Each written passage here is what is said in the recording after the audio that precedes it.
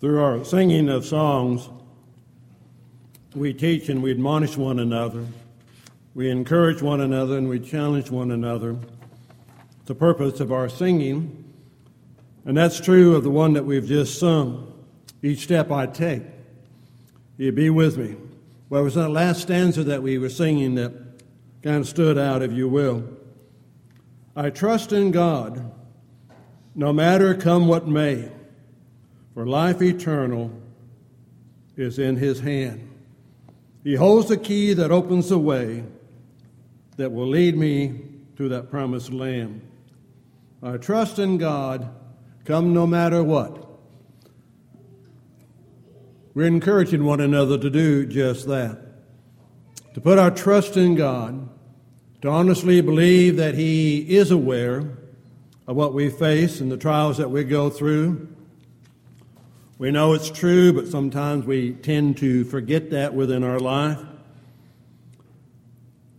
Paul challenges us in the first letter to the Corinthians and in chapter 12.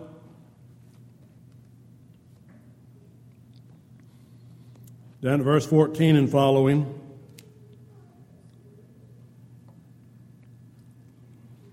For in fact, the body is not one member, but many.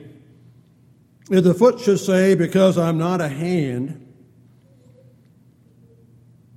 I am not of the body, is it therefore not of the body?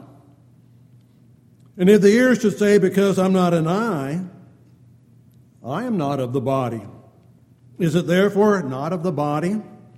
If the whole body were an eye, where would be the hearing? If the whole was hearing, where would be the smelling? But now God has set the members, each one of them, in the body just as he pleased. And if they were all one member, where would the body be? But now indeed there are many members, yet one body. And the eye cannot say to the hand, I have no need of you, nor again the head to the feet, I have no need of you. No, much rather, those members of the body which seem to be weaker are necessary. And those members of the body which we think to be less honorable, on these we bestow greater honor, and our unpresentable parts have greater modesty. But our presentable parts have no need. But God composed the body, having given greater honor to that part which lacks it, that there should be no schisms in the body, but that the members should have the same care for one another. If one member suffers, all the members suffer with it. Or if one member is honored, all the members rejoice with it. Now you are the body of Christ, and members individually. It's been said that you have to be able to see the humor that God has. That in giving scriptures, if he chooses to illustrate the spiritual body in such a way, if you don't see the humor in there, you're missing something. If the body was an eye, just one eye, where would the body be? And you just try to picture a gigantic eyeball rolling down the sidewalk. I mean, if that was the body, what would that be? Trying to get us to see the need that we have and the responsibility that we have towards one another. And more than that as well, the responsibility that we have towards God and towards Christ, who has purchased this body with his own blood. That he is the Savior of this body, which is the church. And he is the head of the body, which is the church. We have responsibilities. We have our thoughts and our attitudes, our words and our actions individually, but also collectively, that they all work together for the glory of God. Ours is to, again, do what we sang in the song. Each step I take, He goes with us. Do we honestly believe that? We do need to believe that wherever we go and how we go, He is there with us. And that although we may not always see how the spiritual body functions as we may the physical body that we carry around with us every day, ours is trusting God that indeed is His body, and He knows what to do with His body, and He's working His will out in the body. Ours is to trust Him in that. We have a tendency as human beings to play the blame game, shifting the blame from us to someone else along the way. You know, the kids are good at that.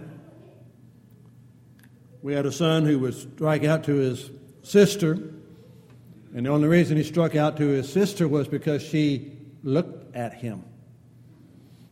And that was sufficient grounds to strike out. We tend to shift the blame. It's not my fault, it's someone else's. Lowell brought out some of those blame games in his lesson Wednesday night. Adam did what? Blame God. I mean, you think about that. You think about, again, if you don't see this interaction, one is if you don't see the love and the patience and the long suffering that God has for His children that He's created in His own image, you're missing something. How long suffering is He? Starts with Adam and Eve. You know, did you eat of that fruit? Well, this woman that you gave to me, gave it to me to eat, and I ate of it. Wow. God, it's your fault that I committed this sin. Rather than accepting the guilt for what one has done himself. Out of Genesis 3 and verse 12. But it's just that concept that we have. You see it with Aaron blaming the people. Another one that Lowell had mentioned in Exodus 32, verses 21 through 24. I like the continuation there where Lowell stopped at one, well, Lord, you know the people. You know what type of temperament that they have. I mean, what did you expect? Or telling Moses that. But it goes down a little bit farther. I mean, and to hear Aaron's response. Well, the people gave me all this gold. I threw the gold into the fire, and out came this calf. And this was the God that led us up out of the land of Egypt. And you're thinking, are you kidding? Is that most times excuses that we give are not really too logical. Is that logical to even consider? I mean, who did he think Moses was to say, oh, okay, I can understand that. But more than that, could God, and again we see the long-suffering of God, bearing with His people, with the attitudes and the situations that when they arise, how they quickly shift the blame to someone else. Saul was one as well, and King Saul, and circumstances he faced with Samuel. 1 Samuel 13, verses 8 through 14. If I wear them, they're not fuzzy, but when I don't wear them, the figures are fuzzy. But if I wear them, then you're fuzzy when I have them on, so I'd rather look at your clear faces. It's a compromise, I guess. And it's interesting because I've got a Bible up here that it has 18-point font on it. And I can't read it. Put my glasses on, I can kind of make it out, but it doesn't make out too well. That's a side note anyway. But Saul, King Saul, was told to wait for Samuel to come in 7 days before he made a choice what was going to happen and offer the sacrifice. 7 days comes and goes, and Samuel hadn't shown up. The people are getting a little bit restless. Saul will get concerned. And he decides, since Samuel hasn't come, he'd offer the sacrifice. About the time he's offering the sacrifice, Samuel shows up. Said, "What have you done?" He said, "Well, you weren't here." And the people were getting restless, and I'm paraphrasing, and they were wanting to leave. And I love, again, his response. "So I forced myself," some translations have it. "I compelled myself to make the sacrifice. I knew it was wrong, but I had to force myself to do it." And then Samuel's response, "Saul, you knew that wasn't right. God was willing to make you a kingdom that would last forever.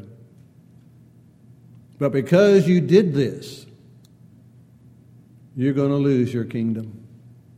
It's going to be taken away from you. Because you did not take each step with the Lord. You chose to run ahead of him. I see the circumstances, I see things developing, and they look like they're chaotic, and people are going to scatter, and I didn't know what to do, so I just made a choice, knowing that it was wrong to begin with, and decided to do that." We have individual responsibilities. Taking the responsibility for actions that we take. Pilate tried to claim being innocent in Matthew 27 and verse 24. "I'm innocent of the blood of this man." He wasn't. This is what the people want, so I'll give in to them. The political pressure. We have no king but Caesar. And if you don't do something, this Jesus will become king, and you're going to lose your kingdom. You're going to lose your power. He'd lose it anyway. But simply again, saying that circumstances arise, and they always do, that demand a response. We've got to take an action. And again, that's why the song is appropriate. Each step I take, the Savior goes before me. And with his loving hand, he leads the way. You sang that. Do you honestly believe it? He guides the way. He leads the way. Ours is trust in him. And again, contrary to 2 Corinthians 5 and verse 7, we are individuals that prefer to walk by sight and not by faith. Paul says we walk by faith and not by sight, but we like to walk by sight. So we see things in this, again, that reminder throughout the Scriptures, Old Testament, New Testament, church history, our experiences in the church, our trusting God of understanding God has always been with his people. He has never abandoned them, never forsaken them, never left them on their own. Circumstances may not be what we would prefer, and yet he still cares for them, and he works his will out. Again, verse 18 in the reading, God placed the members in the body just as it pleased him. Sometimes you go through the human body and you wonder why certain parts of the body were given and what function do they perform. The medical field hasn't decided what parts of the body are necessary and what parts of the body are not necessary, what you can live with and what you cannot live with or live without. And they keep changing about every 30, 40 years. One time it didn't have any, the appendix didn't have any function, and now they say, well, yes, it does. It has a purpose. And on it goes. We can't even figure out the human body that we have and run around with all the time, let alone try to figure out the spiritual body, of which God is in control of. And that's the beauty of it. And we know that by the life that we live. We know that God is in control. We've seen changes in our life individually. We've seen changes in our life collectively that remind us very plainly that it's God who is watching over his people. Because if you leave it up to his people, they can make a mess out of it. Adam and Eve did. Cain did. People in the days of Noah did. And on the list goes of those who have made a miss by not trusting God in their lives.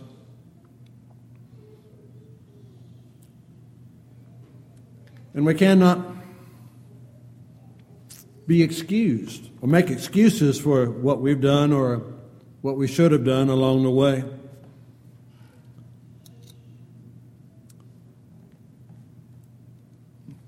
Back in Matthew chapter 3, verses 7 through 10.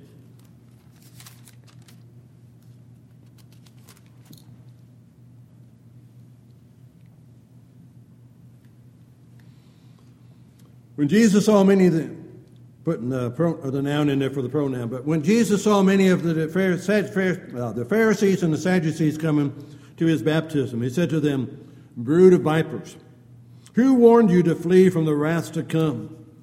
Therefore bear fruits worthy of repentance. And do not think you can say to yourselves, we have Abraham as our father.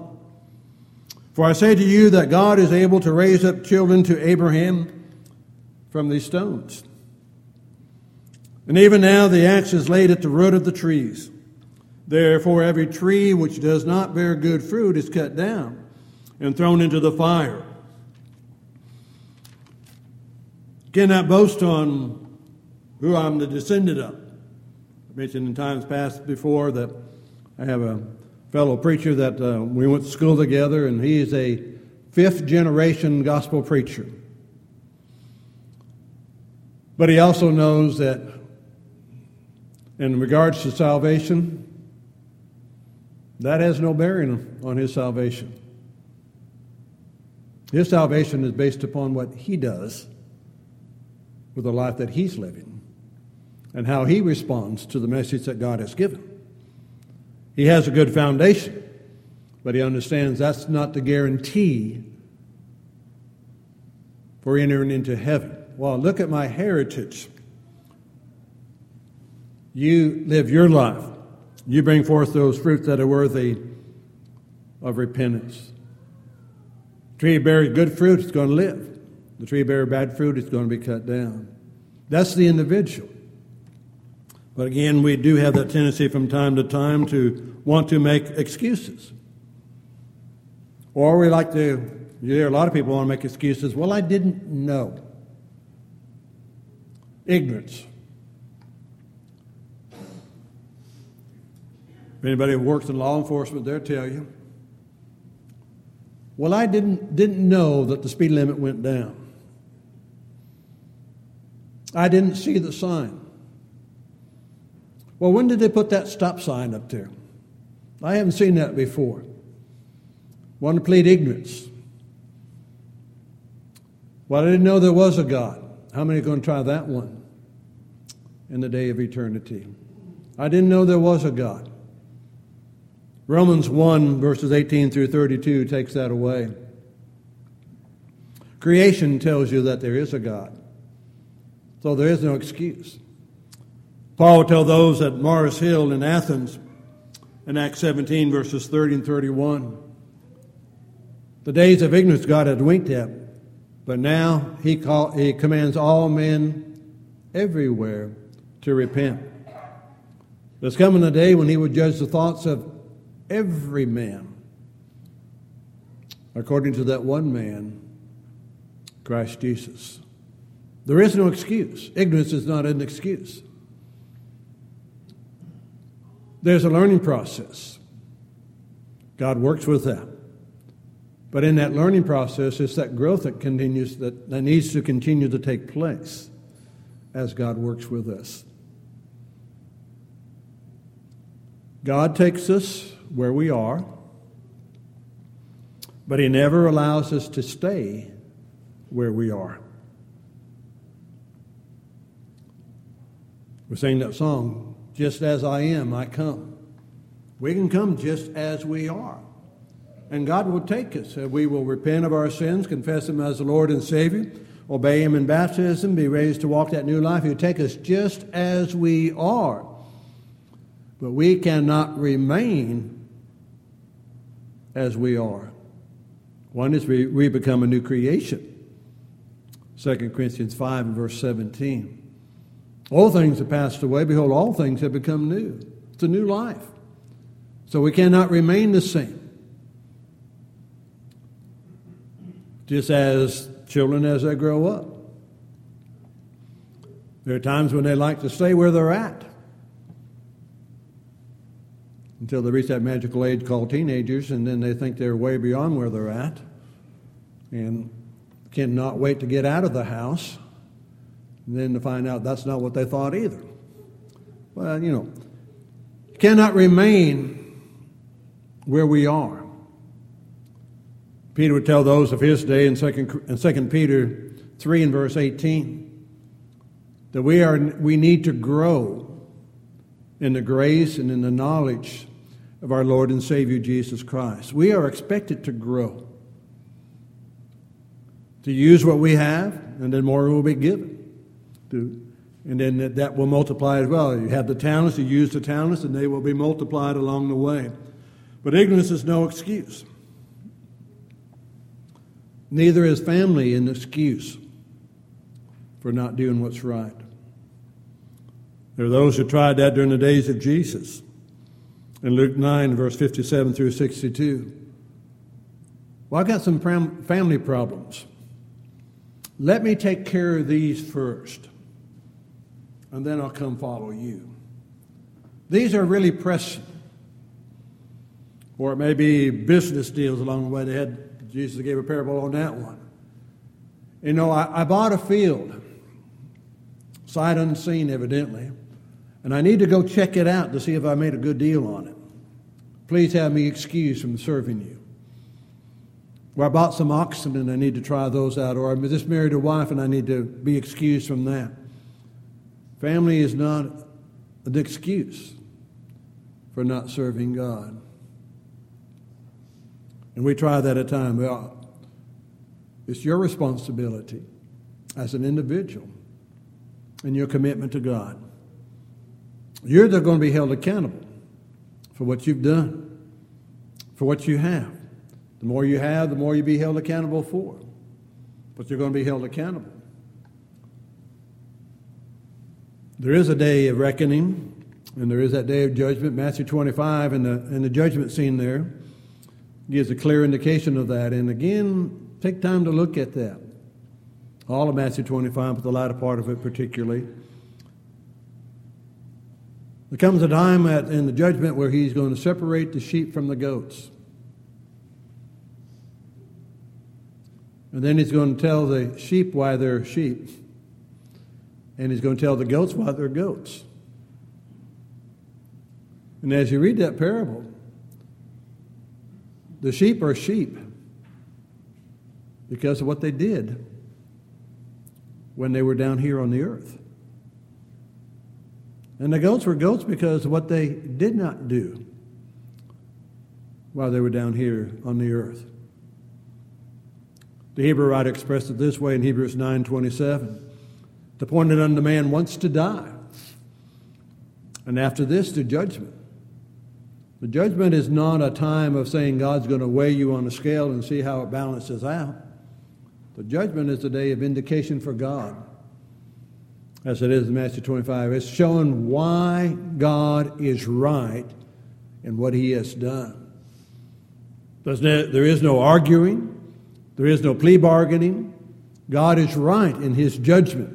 He makes no mistakes. And those both in the judgment will have an understanding of what took place then. There is this day of reckoning. Paul reminds us in 1 Corinthians 5 and verse 10. 2 Corinthians 5 and verse 10. That we will all give an account of ourselves to God. We will all give an account of ourselves to God. Individual responsibility. You've been given opportunities that others have not been given. Even within the congregation, you've been given opportunities that others have not been given. And each one's going to be judged by what they have been given. And there are no excuses. Again, it's not accepted in the physical realm, is it? Go wash the dishes. I don't know how. Well, you'll find out how. I mentioned before, by the time it got down to us two younger ones, a lot of the dishes were shrunk down in size because a lot of them got broken in the process down through the years. They just, they slip out of the hands and they fall in the break. So it's a good thing the older girls got older and then went and married. I tell one this evening that, growing up in San Diego, 4 of my brother-in-laws are all Navy men. And they all came out of the South. One came out of Georgia, one came out of Tennessee, one came out of Arkansas, and one came out of Oklahoma. And they all went back to the South after they got married. So everything shrunk as time went on. But again, so did a lot of things in the house shrunk down in size as well. But simply, again, cannot say, I don't know how. You learn. How do you learn? By doing, watching, observing, but by doing. A lot of times you learn through the school of hard knocks. See, the school of hard knocks is one that gives you the final exam first, and then you learn the lessons from it. Oh, this is why you don't do it that way. But you learn. It's a growing process. It's what it always is. You watch and you observe. The younger ones, if they're smart, can learn from the older ones of what not to do. Know what happens when I did that and got in trouble for it? So you just learn. That's a learning process. Trial and error, learning from watching and observing, learning by reading, learning by studying. It's learning by, again, what we sung. Each step I take, the Savior goes with me. Do you understand that? Do you believe that? That each step you take, the Savior goes with you. He's guiding you. He's watching over you. We need to be reminded of that time and time again. He has not left us on our own. Yes, we get to learn some lessons sometimes the hard way, but He's never left us alone. It's our responsibility to do what is right, regardless of what anyone else does. And we need to understand that that's the case. Well, everybody's doing it. No, not everybody. Those who love God are going to do God's will. There are those who are willing to take that stand. And no one can make you do anything either right or wrong. That has to be your choice. You can always choose to do right, even if it means physical death. Like I said, you read Hebrews chapter 11. I love the first 35 verses, 34 and a half verses, because they're all positive. The latter part of verse 35 to the remainder of the chapter that really paints another story. But what does it paint? It paints the story of men and women who love God with all of their heart, with all of their soul, and with all of their might. They were willing to follow Him, even if that led to physical death, or things a lot worse than physical death. But they trusted God to be with them each step that they took along the way. And sometimes we really need to be reminded how plain God is in dealing with us. In Deuteronomy chapter 30,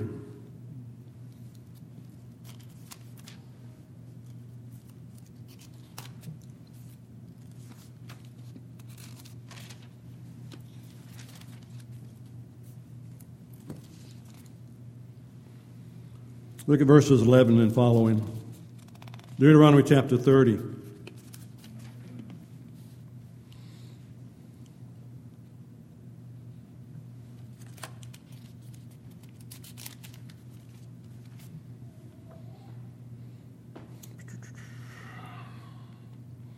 For this commandment, which I command you today, is not too mysterious for you, nor is it far off. It is not in heaven, that you should say, who will ascend into heaven for us and bring it to us, that we may hear it and do it. Nor is it beyond the sea, that you should say, who will go over the sea for us and bring it to us, that we may hear it and do it. But the word is very near you, in your mouth and in your heart, that you may do it.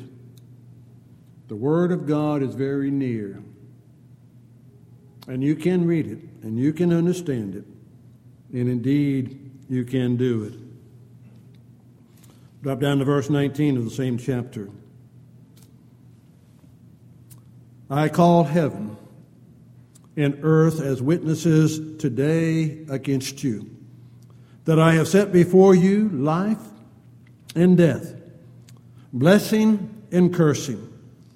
Therefore choose life, that both you and your descendants may live, that you may love the Lord your God, that you may obey his voice, and that you may cling to him, for he is your life, and the length of your days, that you may dwell in the land which the Lord swore to your fathers Abraham, Isaac, and Jacob to give them. Choose today life or death. It's your choice. But choose life, that you may live. It's not only a good life here,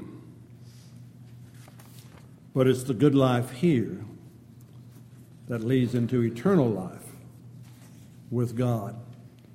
But again, that has to be your choice. No one else can make it for you. You're going to be answerable for the choice yourself. What shall it be? How will you respond to what God has already given to you? How will you respond to what God has already blessed you with and what you understand from his word? You choose life or death. God will wait, but not forever. One day that patience, that love, that long suffering will end. Until then, he patiently waits. We need to make a change in our life. We could assist you, we could help you in any way. Then indeed we bid you to come as together we stand and sing.